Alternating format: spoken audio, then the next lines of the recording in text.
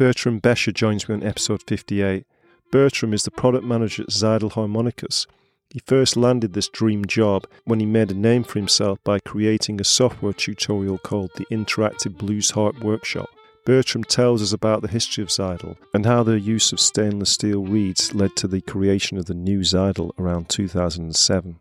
As product manager for Harmonicas, he has a very varied role, including creating web pages, selecting pitches for tunings, and helping customers directly with their harmonica needs. And being the harp player in the Boogylicious band, Bertram understands the needs of the gigging harmonica player. Bertram then talks us through the range of harmonicas offered by Seidel, including the diatonic, chromatics and tremolos, as well as other offerings from the oldest harmonica manufacturer around today. So, hello, Bertram Bescher, and welcome to the podcast. Hello, Neil. I'm happy to be here. Thank you very much. So, Bertram, it's a little bit different today. So, you are the product manager for Seidel Harmonicas. Yes, that's me. Since I'm with the Seidel factory since more than 15 years already. For all those harmonica players, you've got the dream job. You're the product manager for harmonicas. So, how did you first get this job? When I was young, in my students' times, I wrote a book for learning harmonica, which actually was a software called the Interactive Blues Harp Workshop. And this was a CD-ROM that could be put in a computer and you could learn on your computer. So this was something really new. And this was my first published work. This was during my biology studies when I was at university. I went forward with my biology studies, but because of this book work or this software work, my name was on the schedule in the German harmonica scene, and I was in bands and I played a lot of jams during those days. Yeah, when I finished my studies with a PhD in zoology, or even earlier, I found that there is a festival in Klingenthal. Klingenthal is the city where the Seidel factory is situated. I decided to go to this festival in 2002. This was actually the second festival they ever made in Klingenthal. From then on, I was there every year. So I really early learned a lot about the factory itself and the workers there. We talked a lot about harmonicas and reeds and reed work and what must be done to improve instruments and so on. Due to this relationship to the people in the Seidel factory, they had my name already. The factory was overtaken after times were really bad. There were two German investors who actually bought the factory, and they were looking for a product specialist who has a connection to the harmonica scene. They came to me and asked me if I could do the job. And this was fine for me because the university job, the current one that I had that days, was not so fine. So it was easy for me to say, yes, I'm doing that. So did they see your qualification in zoology as connected so you could deal with the animal as a harmonica player? As a physiologist, the technical part of my work as a biologist was sound analysis, ultrasonic sound. But anyway, we programmed computers. And so the technical aspect was there. And I could use a lot of this stuff also in the Seidel factory when we were developing new machines or new techniques in order to tune harmonicas or to analyze harmonica beat responses and so on. Yeah, fantastic. So Seidel factory is the oldest harmonica manufacturer in the world, right? But it went and it came back again, didn't it? So what was the story there? Okay, this was after World War II. The region where the Seidel factory is situated became the Soviet Union area. So they were overtaken by the Russians, so the so-called GDR. What they did is they put together all the reed makers, so accordions, the accordion fabric, harmonica section and so on. They put everything together into one. And so the name Seidel was gone, but they were still producing at the same place all the time since 1847. So there was no interruption. And after the fall of the German Wall in 1989, they were privatized. And from that day on, it was named Seidel-Söhne again. I mean, for me, as a harmonica player, I remember Seidel sort of coming back into popularity. Or was it always going in Germany and just it became more widespread around the world again, or through Europe? Yeah, they were international already because of the old history. They were very strong in Australia, for example. Still, the Boomerang brand was the instruments from the Boomerang branding was done by Seidel in Klingenthal, Germany. It's a funny thing that Orbit's music is still existing and is now dealing with big bands like AC/DC and so on. They have no music stores anymore. It's funny. And Seidel was the maker of all the Boomerang models in Australia. Yeah, and during the GDR times, many instruments went out of the factory and left for the East, so the Soviet Union. And they were not very famous anymore in the western part of the world. The other brands had the chance to do advertising for 40 years in America and everywhere else, but Seidel did not. So for many people, it seemed that there is a new brand being invented. But it's a continuous thing, you know. So what made this kind of resurgence back into the Western markets? It is as a harmonica maker, you know, in the 1920s or even earlier, the harmonica was such a success and there were so many harmonica manufacturers existing in Germany. Even in Klingenthal, I have no number. It must have been more than 20 makers or names that you might never heard. After World War II, there was only one factory left, and this was in Klingenthal. It was Seidel. The only chance to come back was to make good quality harmonicas, I think. And this was what we were intending. You know, we wanted to be a small maker with a really good quality. And what helped us was the dream of one of the main engineers at Seidel, namely Karl Pucholt. His son is now working for Seidel, and he is retired already. But it was since the GDR times, it was his dream to produce harmonicas with stainless steel reeds, because he was in charge during the GDR times. He was in charge for the accordion section as well. So he was experienced with both worlds, like the brass reeds and the steel reeds. And he was dreaming of a harmonica with steel reeds because he is convinced that the steel is the better spring, you know, and better spring makes a better harmonica. And yeah, this was his idea. With a new Seidel, I name it now New Seidel, since 2007 or 2006, 2008. This period was the time when the stainless steel reeds were invented, but changed into harmonica reeds. I got my first prototype from Karl when I was at Seidel's for half a year or so. And I still have it, and it plays great. So after this invention, I was convinced that we could have a success in the harmonica world, you know, with these stainless steel reeds. Because were they the first ever stainless steel produced reeds? No. There is so many things invented. You can imagine that the success of the harmonica during 1910 to 1920 or earlier, there were so many inventions done. And I think they had even lengthwise milled, not stainless steel, but steel reeds. The problem was the stainless thing, you know, or the older attempts to make steel reeds were with rusting steel. Now we have stainless steel. This makes the difference, I think. But there were attempts. Some went into production, and some were overtaken by other manufacturers and the inventions were put into the drawer. Never came back, you know. Sure, yeah. And I remember that very clearly.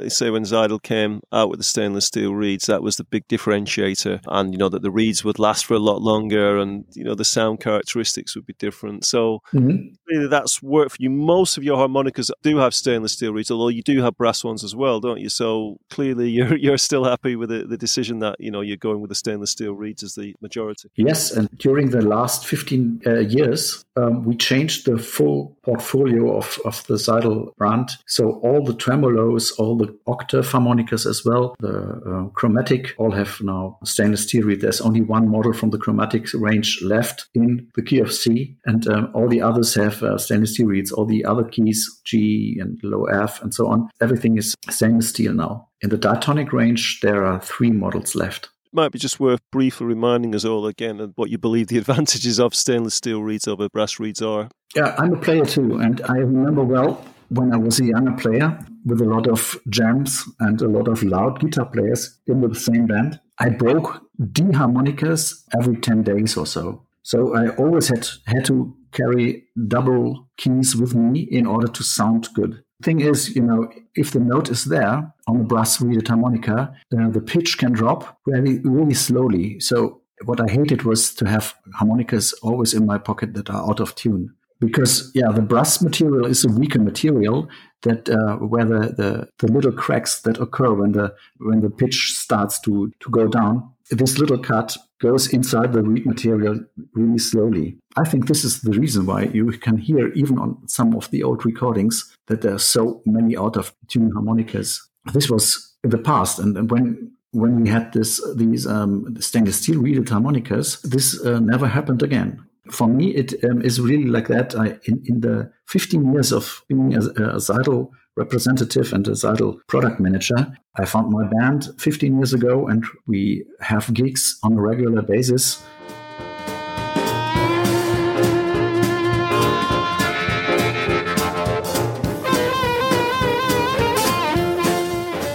Usually I have about 40, 50 gigs with them during 1 year. In all this time, I broke, I think, 3 or 4 harmonica reeds. This is a complete different thing, Even if they break, they go not out of tune before they break. They are in tune or they are broken already, And this is a little bit more, for me, it's better to have it that way than having harmonicas that are out of tune. I absolutely agree with that, because the steel reeds do go sometimes, absolutely. But like you say, they just kind of go completely, don't they? So, yeah. So in a way, maybe that's an advantage, because they don't sort of slowly go out of tune, like you said. Yeah, it is like that.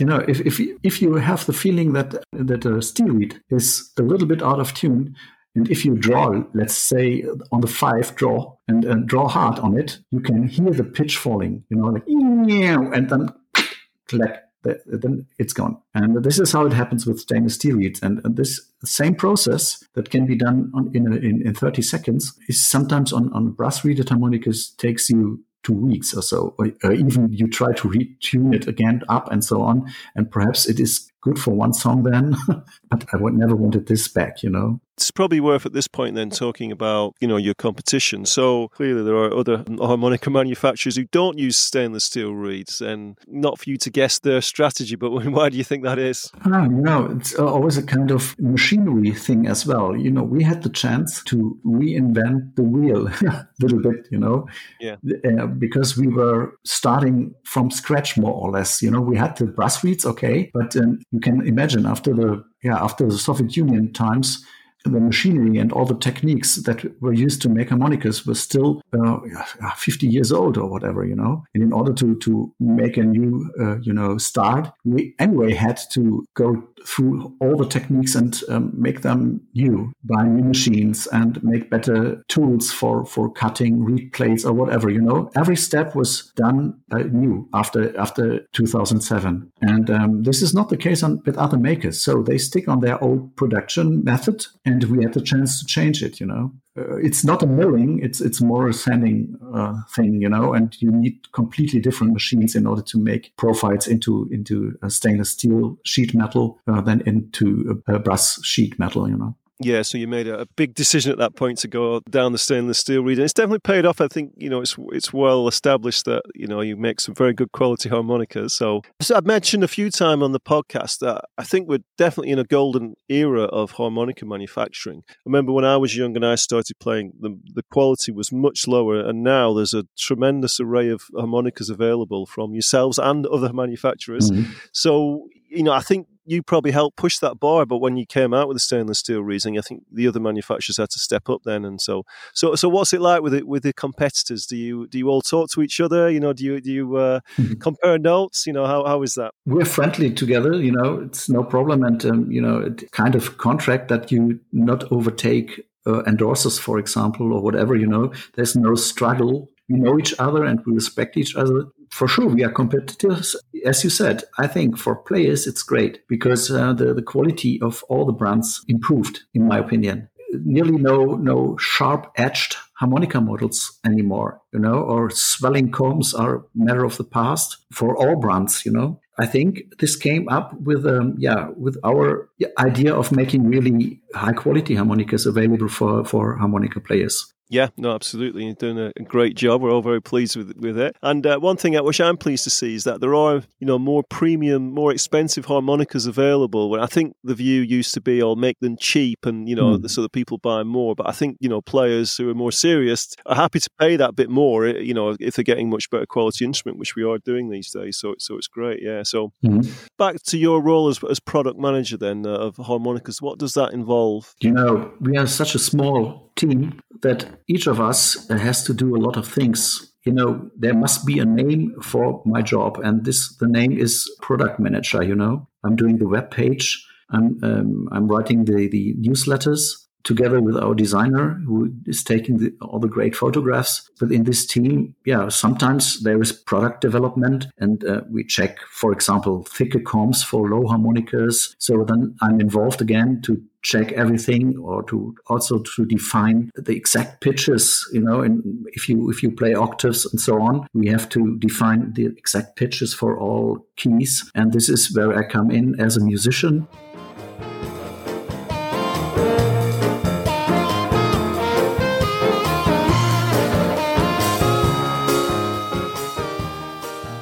Then I have the hotline. When somebody calls me, he gets a good answer mostly to his questions. It's a job with many, many different things that I have to do. Yeah, and are you involved with dreaming up new harmonica designs, or because you have quite a varied selection and quite a lot of different approaches to it. So is that something you're involved with? The first thing I think where we took one of my ideas, I think was the final result is a teamwork, But the initial idea for the Big Six, for example, this was during my studies times. I cut 10-hole because I found out that only 6 holes are wear out always, and I never played during that days. I never played in holes 7 to 10 so much. So I made myself a cut.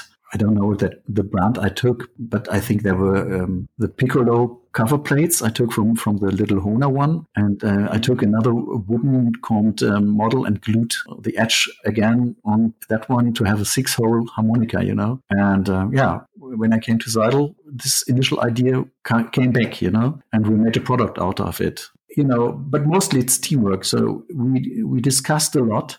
For example, during our drives to Bristol with our team, it was a long journey in a car. And during these journeys, we made kind of brainstorming what to do in the next year, And this worked out very nicely. Yeah, no, fantastic. Again, it's a dream job for us harmonic players. So back to your sort of playing side, then we'll touch on that a little while. So as you say, when you were at university, you were actively playing the harmonica then, yeah? You were in bands, as you say. So So you've been playing from a young age? Not so early. I played piano for a long time. So since I was 15, I was a keyboard player in different kinds of bands, like rock bands or Beatles revival stuff and so on. I think I took the harmonica first when I was at university already, so at the age of 23 or so. And then from that moment on, the harmonica became more and more my first instrument. What sort of harmonica players were you listening to when you were starting out? I think at the very beginning, I tried to figure out many things on myself until I found a guy who played harmonica too, and he was a big blues guy. And he introduced me into Sonny Boy Williamson, first, second, Little Walter. What I liked a lot is Mark Ford.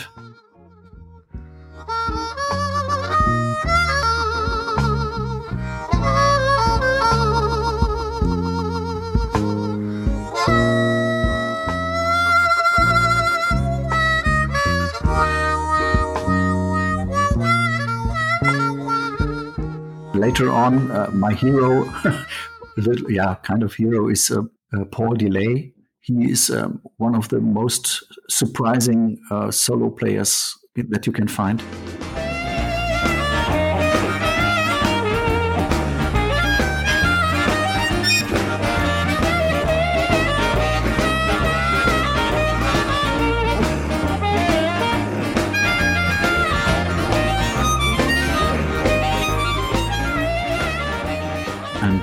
I like the playing of Rolly Platt, from Canada. He's the master of rhythm, and accent and so on. He's really punchy.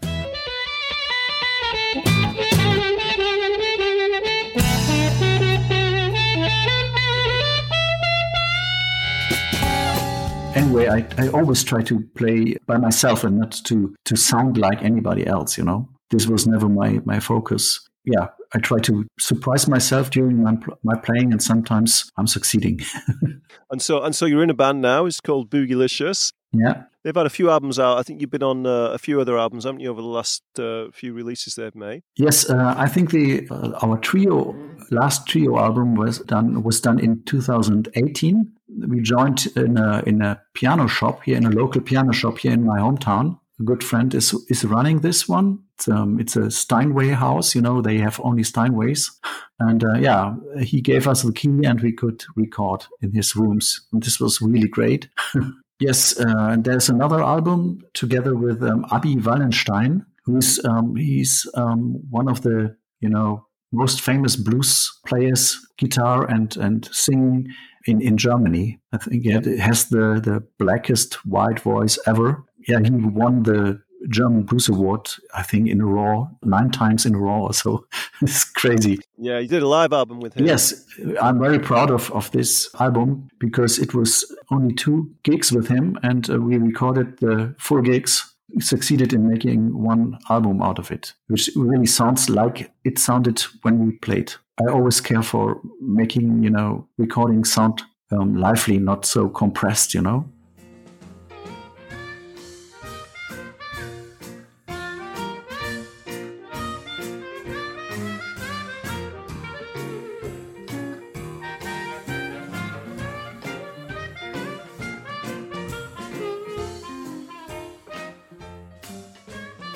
It's a boogie-woogie band, isn't it? How are you approaching playing boogie-woogie harmonic? I'm thinking a little bit bigger, like a little big band, because our drummer is doing a lot of brush work and our piano player is it sounds more full than the usual boogie-woogie stuff. And I try to fill it with brass sections, At the beginning, it was really hard for me because I came from blues playing and came from pop and rock playing, and it was much slower.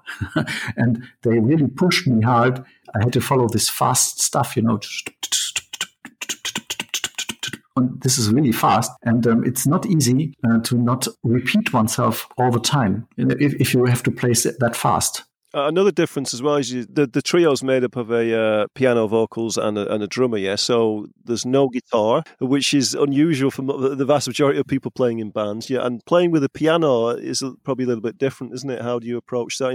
You play piano yourself, so. I enjoyed it a lot not to have a guitar because most of the guitar players that I knew, they were too loud, simply too loud. And this was my kind of music. We could play with a volume that doesn't hurt, So I just had to find a way to have a amplification system that gives me the punchy Chicago sound with a low volume. So because I mostly play with amplified harmonica in order to get punchy sound like a saxophone or like a whatever trumpet or so. It's mostly done with a amplifier and a bullet microphone. So yeah, great. And like you say, you're doing well with these guys. I think you've been with them since about 2008 or so, and you've like you say, doing 40-50 gigs a year. You've toured around Europe, so been in France, Netherlands, Switzerland, Belgium, England, Portugal. So yeah, you're doing pretty well with these guys. Yeah, it's a great band. During the crisis now, it's hard, especially for them because they have no other job. They are pros. Yeah, I'm happy to have my job at Seidels as a product manager, and it seems that during crisis, harmonicas sellings are okay, really, really okay. So I'm really happy not to suffer too much, Yeah, I think that's one of the things, isn't it, where people at home a lot over the pandemic, they would spend things on hobbies and pastimes more. So things like musical instruments, I think, did quite well, didn't they? So Seidel did okay, did this through the pandemic. Yeah, until now, we can't complain, it's fine. And we're keeping on doing new stuff like the alternative chromatic with a non-slider, system with a double row mouthpiece and so on. And this was a product of 2020, You've got some dates coming up with the Boogalicious Band in April and May. I'll put a link onto the podcast page. People want to come and check you out. So is it extra pressure being the product manager for a harmonica manufacturer, being the harmonica player, or is that help? The fine thing is, for me as a steady job, that my factory, so my boss and I, we agreed on the fact that I never have to get me holidays for making gigs, because I'm spreading the word live, and this is fine for me because I feel no pressure with my family in order not to have enough holidays or whatever. You know what I mean? Yeah. And this is a nice fact. Yeah, I think it's a big advantage for being a touring musician because I also do the artist relations in our factory, and so if I talk with people and they talk about their experiences on the road or so, I know what they are talking about, It's a buzzman's holidays would be the English phrase to use there. I don't know if you're familiar with that one.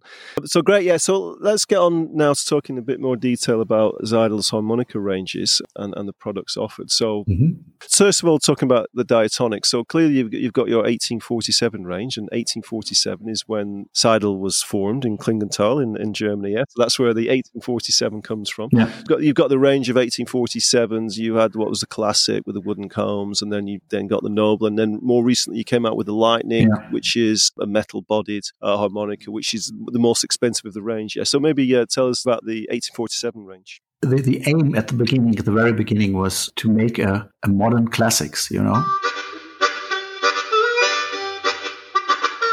So that's why the 1847, the first 1847, did not look like coming from Mars, so not so fancy, modern, but really traditional. Because I know that harmonica players, mostly very, traditional guys. And we just wanted to make sure that they would love our stainless steel reeded harmonicas as well. So we put them on a wooden comb, which was, yes, it was rounded and it was fully sealed, so it could not swell anymore. Shortly after it came out, we changed the reed plates material from brass to German silver. So there was no green stuff anymore on the reed plates after playing. And the covers were from the beginning were stainless steel, and even the screws and the rivet material are non-corrosive. So this was our aim, to have something really, really good available for the players, but still looking like a harmonica, Yeah, the next step was the plastic body, because many people like plastic and were convinced that plastic is better than wood. So this was the silver then. Interesting thing with the silver is that they have a full solid plastic comb, not a die cast in this way that there are any cavities inside or so. It's really a sandwich like a wooden comb. That's why this one seals really good as well. Next step was the Noble. With aluminium comb that was CNC milled. So this is a most technical difference. And the wood is laser cut and then sanded. The plastic comes out like it is. Aluminium is CNC milled and anodized afterwards. Black anodized. The last step was the Lightning. There were some custom harmonicas out with stainless steel or even brass combs. We played them and said, okay, this is again another quality. Just the haptics is completely different. So you have a heavy metal harmonica, and it turned out that as well the reed response, or perhaps it's the treble range, the really high frequency, and the comb makes it a little bit more crisp, I would say. Like the Noble already has this crisper sound compared to the classic. The Lightning is even more crisp or more rough. I don't know how to explain it.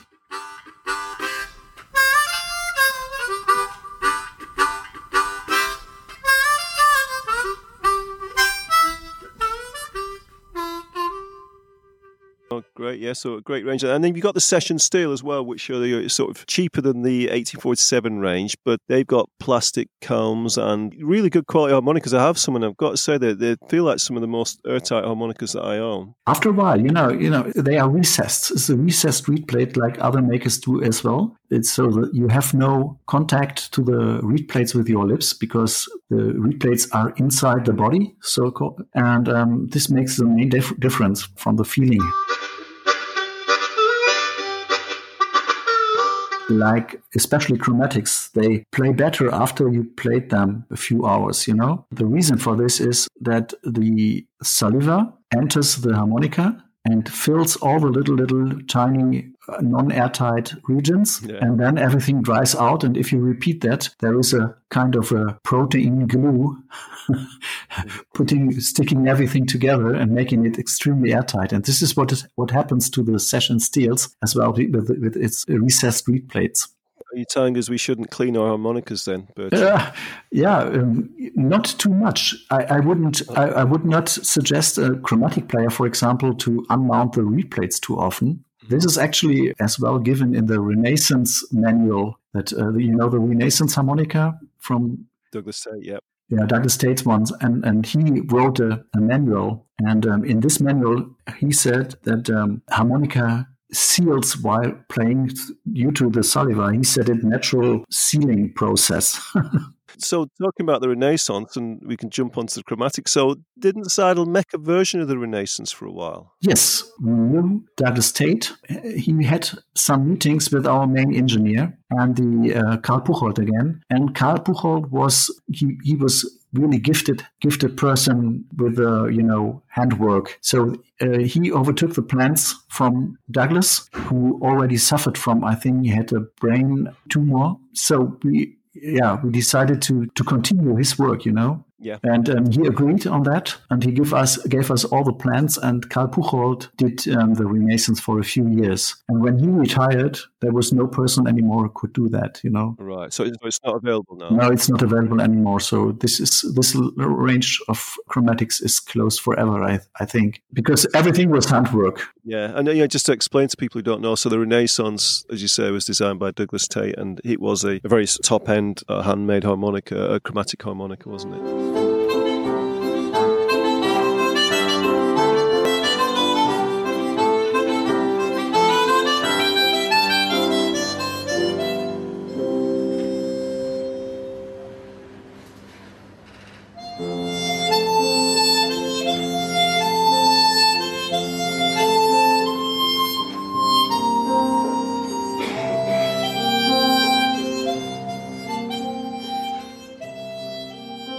So well done for carrying it on for a few years. So on the chromatics then, was the Saxony one of your first ones? And you had the one before then, didn't you, I think? And then the Saxony came out. As a maker, you have to always be sure about the investment that you do if you bring out a new model, And so the Saxony and the Deluxe steel models are further developments of an older model called the Deluxe that had brass reeds. And we just overworked many parts in order to have the Saxony, finally the Saxony that has a better, more airtight mouthpiece system.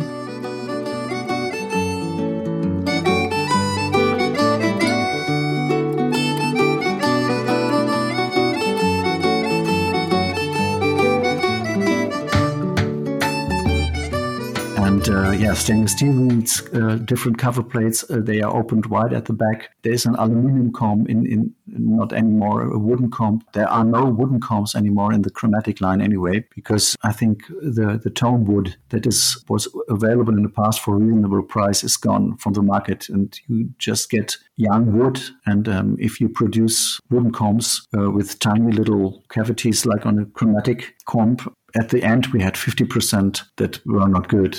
And I think because the chromatic's more complex than a diatonic, it probably needs that more precision comb, doesn't it, that plastic can provide? Yeah, plastic or even milled aluminium. And the plastic that we have is actually acrylic glass, and this can be milled as well. So we have no die cast for the chromatics. It's all machine milled, like CNC machines are doing the job. And of course, your most recent chromatic is the Symphony. Yeah, this is one that we made from scratch, After a while, we had no 16-holer in our range. We had, to really make it from scratch, and we had the chance to make it from scratch. And the result is the Symphony.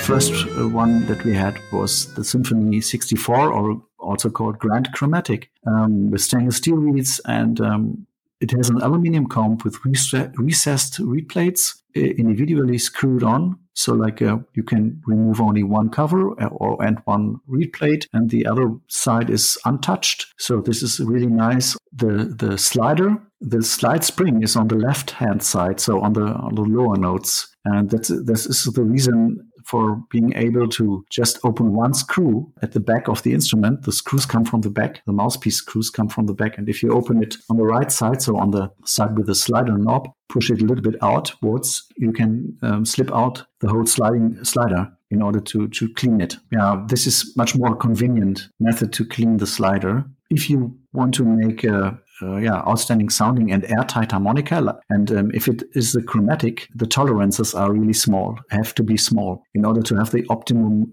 of tone control and no air loss. So the player has the chance to really modulate the tone. And, it's easy to make a harmonica that is not airtight. Everybody can play on it, but you can't control the note, or the tone. And our aim was to make it really high-end for high-end players who don't want to have this air loss. So it's interesting. It's got a magnetic slide, hasn't it? The 64 model with a 4-octave range, it has a usual spring mechanism built in. And the shorter one that came out later has two differences. One is that we polished all the reeds. On the surfaces, the milling marks or the sanding marks are really reduced in order to better durability, even better than the usual stainless steel has. And the sound is a little bit more even than too.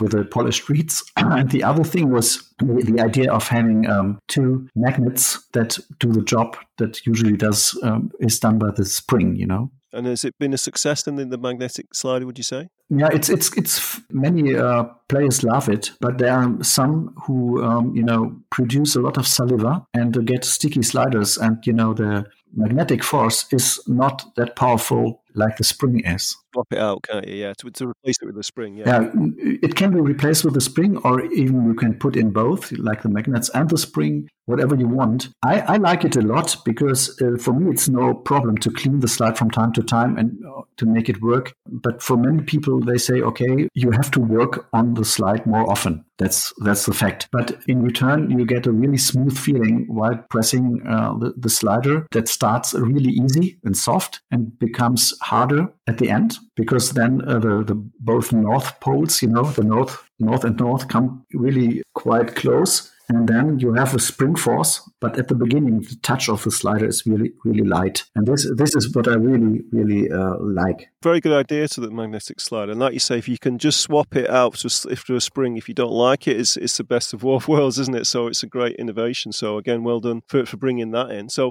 let's move on. You also create tremolos and some, stainless steel tremolos, as you said, because I think tremolo reeds are notorious, aren't they? That they're quite thin and, they have to be in tune with each other, of course, because there's two and they've got the same note, right? So I think the more resilient steel probably works very well in the tremolo, does it? I would say yes, yeah, because especially if you tune them to decent amounts of tremolo. So we have two models. One is the Skydiver.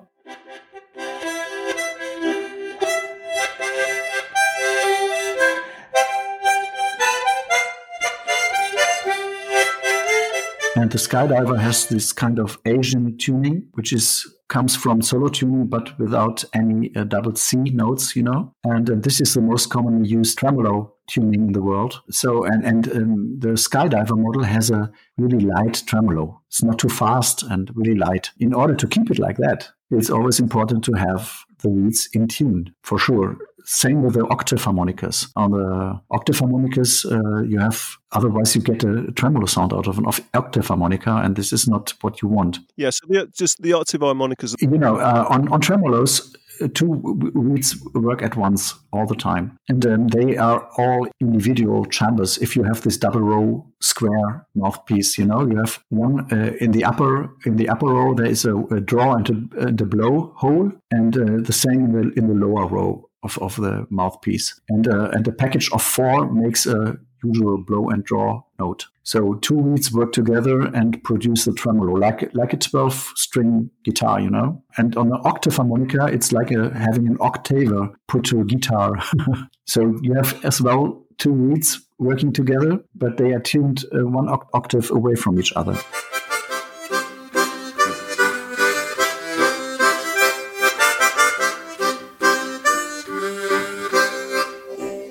So as well as harmonicas, you also provide some additional. So you have an amplifier now, the HyperAmp HA1510. How long have you had this one out? This is Mark II already, so it must be out for 14, 15 years already. So after 5-6 years, we made the MK2 version, which is the current version, where we added a gain control and reduced the amount of reverb that is built in. Actually, this amplifier is not done in the Seidel factory. It's like a boutique amp, like a small maker who is doing only small amounts of a series is about 30 amps or whatever, If we order, 30, 50 amps like that. And they are all hand-wired and handmade. The aim was, with the MK2 version, was to have a tube amp that provides the right amount of, Chicago feeling, even with low volumes.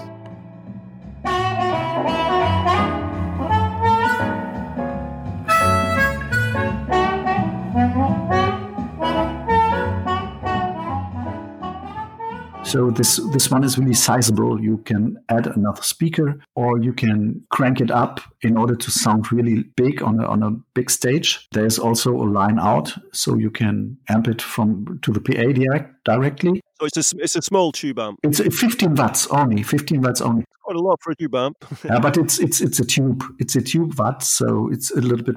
Yeah, it's loud enough. I can tell you. There's a volume control and a gain control, and if you crank the gain control, there is enough distortion even with the low volumes, And this is what people aiming for. Most people who buy amplifiers are not pro players and do not step on big stages all the time, but they want to have this exact sound in their living rooms together with the playback. By the way, there's an auxiliary in on that amp too, so you can do your street music with it as well if you want.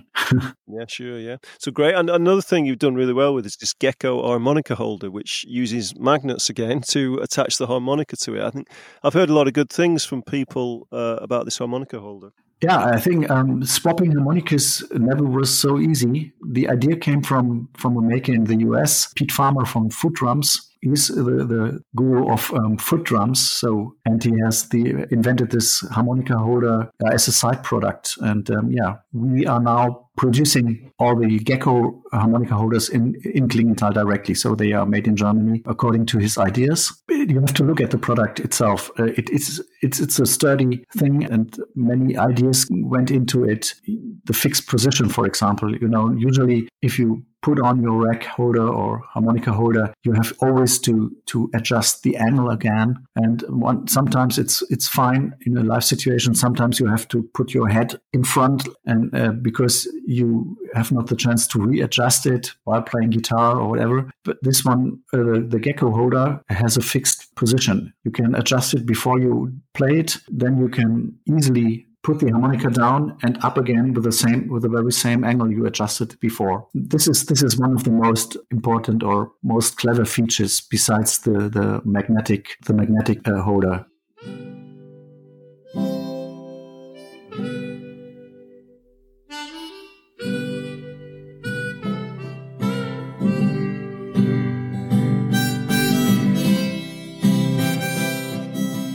Another thing which you're very hot of there at Seidel is is offering different tunings, and you've got various different players promoting their tunings. You've got a couple of the players I've had on here. You've got P.T. Gazelle's his harmonica with the half valves. You've got, it's not just tunings, is it? But you've got Major Cross from Tony Ayres. You've got the Wild tuning from Will Wild. Yeah.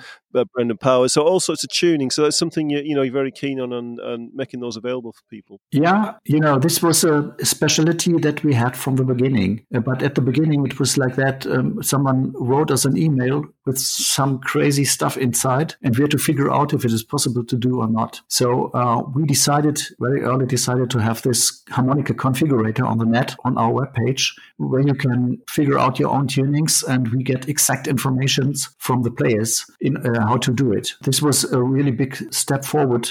Yeah, the service can be done with a tool on the internet called the Harmonica Configurator or Harp Configurator. It gives the opportunity that you can really try to figure out a certain tuning variant that is suited for any other kind of music that is not blues, for example. In the past, I had Scottish players who have a draw and a blow Bordoon note. I think I made myself one of those. I have this.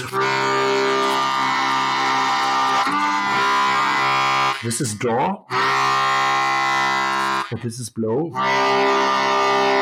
So this kind of stuff can be done easily with a configurator, and otherwise you have to retune by yourself, and not everybody is. So the configurator came first, and then you started offering, tunings such as the major cross and the wild tuning as a result of the configurator, did you? Yeah, many players started out making their own configurations, and for example, Will Wild, he was endorsed by us already when he tried to figure out his own Will Wild harmonica tuning. He did it in a configurator until he was happy with it.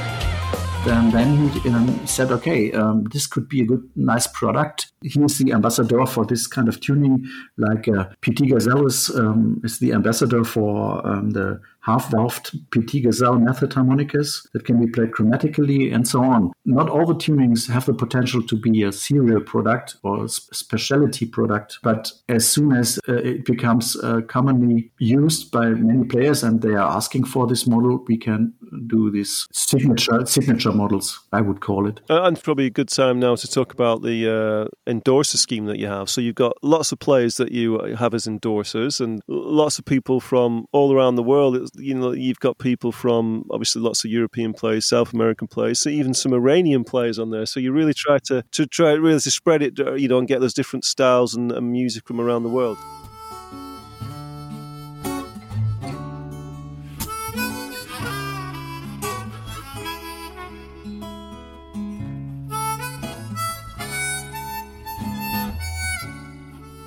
Yeah, I think the harmonica has the potential to do it, especially the Richter-tuned harmonica. I think it's one of the most versatile instruments that I can think of in terms of, making folk music in different contexts, like Iranian music.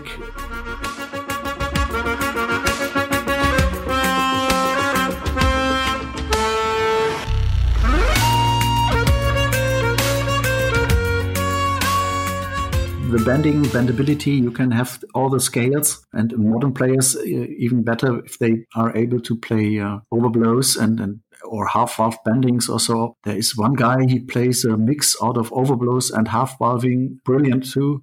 He took the best out of two worlds, He overblow 1, for example, is not easy to get, so he has a half-valving method on that one in order to get the note. And in 4, 5, and 6, overblow is not so hard. Then he takes the overblow approach. Overdraws are really ugly notes sometimes, You have to set up your harmonicas so good in order to get them right. Again, he's doing the half-valving on those ones, And at the final result, he has full chromaticity. So what does it take then to become a Seidel endorser? Why do you choose the players that you do? Usually we ask them to write us their ideas of how to promote the brand. Some of them are not experienced yet with our instruments. Then we give a testimonial that is mostly paid.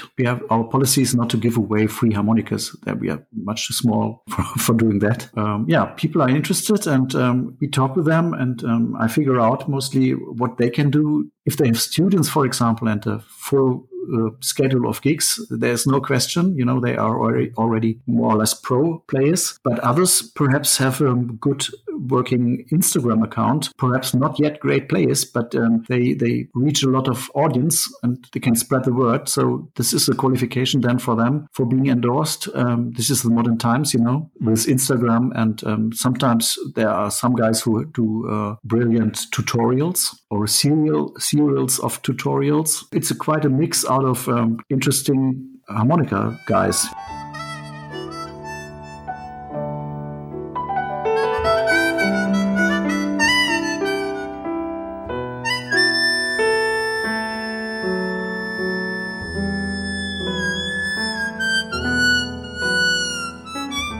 Yeah, so other stuff that Seidel do, you've got a harmonica festival, Mund Harmonica Live, which is held in Klingenthal each year, yeah? Yeah, it is always in the 3rd September week. And that's happening this year. It did happen last year as well, didn't it? Yeah, we had the chance to do it last year as well, and it was great. So this was one of the first ones that could be done during this crisis. And this year seems to be okay too. So we already have fully booked schedules for all the workshops.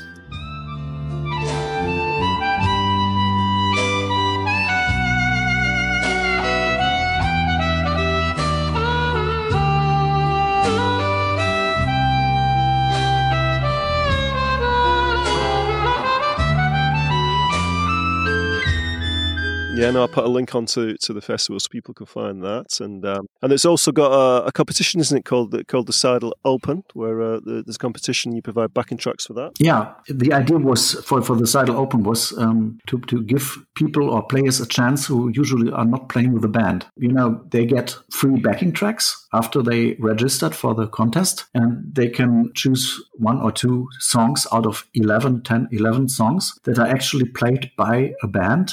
So in springtime, I always visited the bands and did some of the recordings for the playbacks. And in autumn, after they could rehearse with the backing tracks for 6 months or so, they came all to Klingenthal, and as well the very same band is there and plays more or less exactly the same backing tracks. I take it not too serious, you know. My thinking is measuring music is always kind of, I don't know, you know, especially if you want to say, okay, this is the best blues guy. He did the best, improvisation or whatever, you know. This is even harder then to judge about that because, you know, sometimes it's not only the technique, playing technique, it's also the appearance or how they are in the music, if they are on stage or whatever. And all this is covered by a jury. And we have the audience as well who they can vote for the first, second, and the third. So a question I ask each time is, if you had 10 minutes to practice, what would you spend those 10 minutes doing?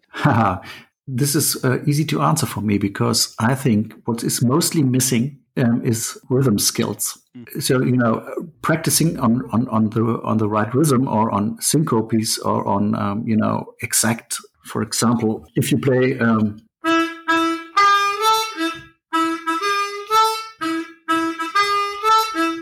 These are all the right notes, but it's not at all, you know, interesting. What I'm thinking is like...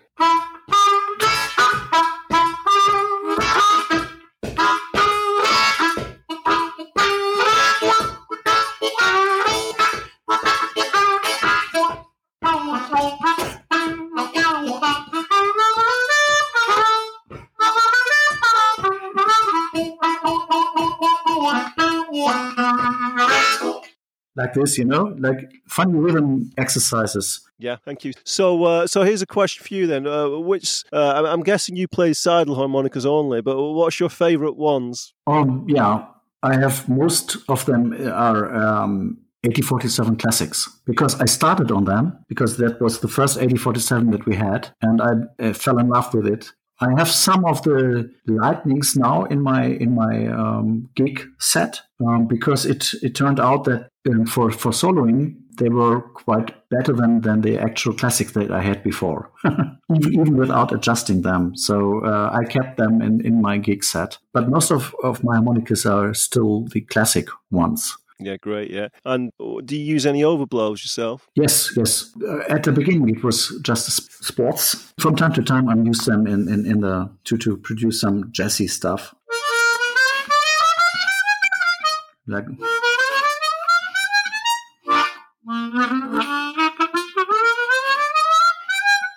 whatever. For a beginner, I would say, okay, learn the rest before you learn overblows, you know. Yeah. Are the Seidels set up well for overblows out the box? I would say if you know how to produce an overblow already, they are all overblowable, no problem. Sometimes you have these squealing issues that come from torsion mode, vibrations, these high squealing noises, you know. Yeah. Then you have to work on these a little bit by customizing by yourself. So this is not guaranteed that there's no squealing, but it's much less than on other models. And which embouchure do you like to use?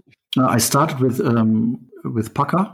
the tongue block is important too, because many octaving or other intervals cannot produced without, and vamping and so on. But I would not say that tongue block is so much more important if you are a modern player. Perhaps if you are a traditional blues guy, then it's even more important to play more tongue block. But I mix it up, and I think first place it's still pucker.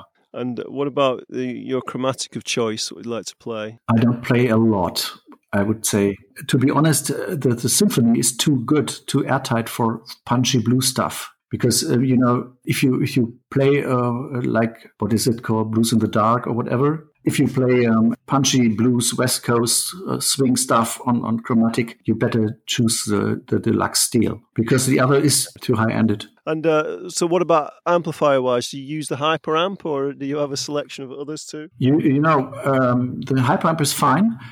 From time to time, I'm still using it. But, when we are out with the band, we have only one car. The room in the car is restricted. So I went for AER, acoustic guitar amplifier, which is nearly clean sounding. And I use a booster that is made from a guy in Erfurt. It's called the Little W, like the Little Walter. This is a little harmonica booster. And this is my dream combination, because it's small, loud enough with my band. Does not take any space in the van or in the car. Right, and you're playing a clean sound as well with that band too, are you? So you like a clean sounding amp. I have this distortion booster thing for my usual sound, and a bullet microphone that I really cup a lot, so in order to get a really fat Chicago sound out of it. But these amps have another input where you can plug in, let's say, a condenser microphone for acoustic sound. I usually do it like that. I have my acoustic microphone on a stand. That is where I can talk to the audience as well if I want. And this goes into the very same amplifier. And so I have my own box or sound on the stage, which is always the same. And the second channel, the guitar line in, is used for the distorted sound.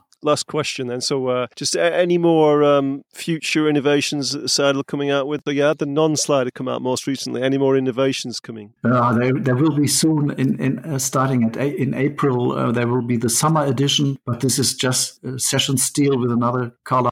At the moment, I think there are no innovations in the pipeline. But from time to time, we check out new things. I'm sure that there will be something else again. I'm sure. I'm sure there will. So thanks so much for joining me today, Bertram Boettcher. You're welcome, and I was happy to be in the podcast here. Thank you. That's episode 58. Thanks so much for listening again, everybody. Really appreciate it. Appreciate Bertram giving us his insights into the life of a harmonica product manager. He's definitely living the dream there. He's a lucky man. Remember to check out the website, harmonicahappyhour.com, and any donations gratefully received to help with the running costs of the podcast. It's just over to Bertram now to play us out with his band Boogylicious, Alabama Blues.